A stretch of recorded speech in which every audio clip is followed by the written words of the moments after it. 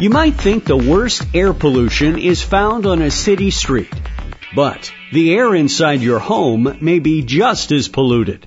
With more, here's InfoTrack's Roy Mackey. Roy? Thank you, Chris. Marina Vance is an assistant professor of mechanical engineering at the University of Colorado Boulder, and she was the lead author of the study. So, Marina, you were looking at indoor air quality and the pollutants we all have in our homes. What are some of the most common causes of pollution indoors?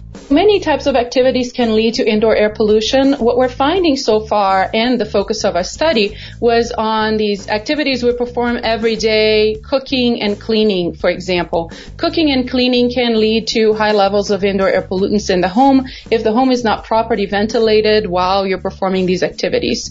The types of air pollutants that are emitted during cooking and cleaning events can be very different amongst themselves. It depends on the kind of cleaning and the kind of cooking, of course.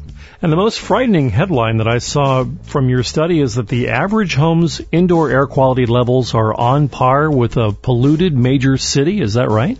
Yes, to some extent. So what we found, and previous studies have also found this, is that whenever we start cooking in our homes, the levels of particulate matter or particles that are suspended in the air can reach extremely high levels. And those are on par with very polluted cities if you compare them just on a basis of what's the concentration of particulate matter in the air.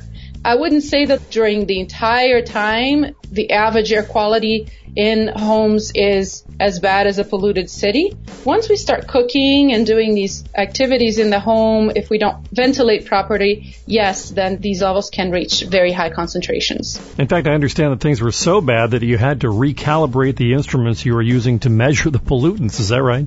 Well, that was an interesting part of our study. We had a collaboration with many atmospheric chemists. So these folks have been doing research outdoors for many, many years, and some of them had never done research indoors. So then they had calibrated their instruments expecting higher concentrations indoors and outdoors. But then once we started performing these activities, these simple everyday activities like cooking breakfast or, mopping your floors, they found that they had to recalibrate their instruments because they were just not used to these levels. Their instruments are very, very sensitive, and they're used to using them in very dilute situations in outdoor air quality studies. From a health standpoint, why should we all be concerned so much about this?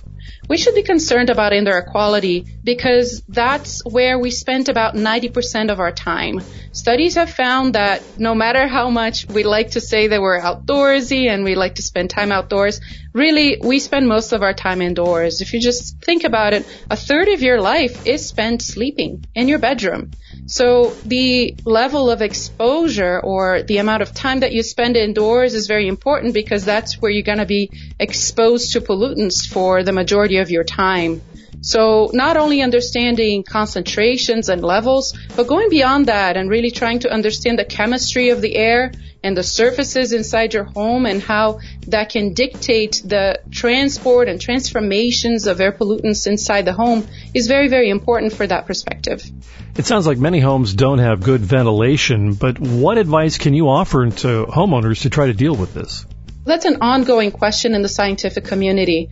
How can we limit our exposures? We found that air quality indoors from the perspective of some air pollutants is actually all right for the majority of the time until we start performing these activities that introduce a lot of air pollutants into our homes, like cooking and cleaning.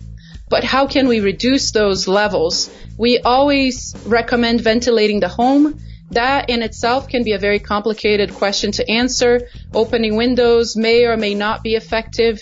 Using the exhaust hood in your kitchen, if it works really well and if it actually exhausts to outdoors, which the majority of them do not, using the exhaust hood is very important anytime you're cooking, especially if you use a gas stove, because when you have a gas stove and you have a combustion source indoors, that can lead to very high concentrations of a variety of air pollutants.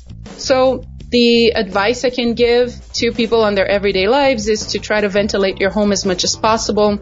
If you have a gas stove and you have the opportunity to switch for an electric stove, that's a great idea. If you have a good functioning exhaust hood, please try to use it as much as possible whenever cooking and try to ventilate whenever cleaning. Good advice from Professor Marina Vance from the University of Colorado Boulder. Thank you very much for joining us today. Thank you for having me. And for InfoTrack, I'm Roy Mackey. And that's it for this week's show. Our internet services are provided by Pair Networks, the home of world-class web hosting. InfoTrack's executive producer is Randy Meyer, and I'm Chris Whitting. We hope you'll join us right here next week for another edition of InfoTrack.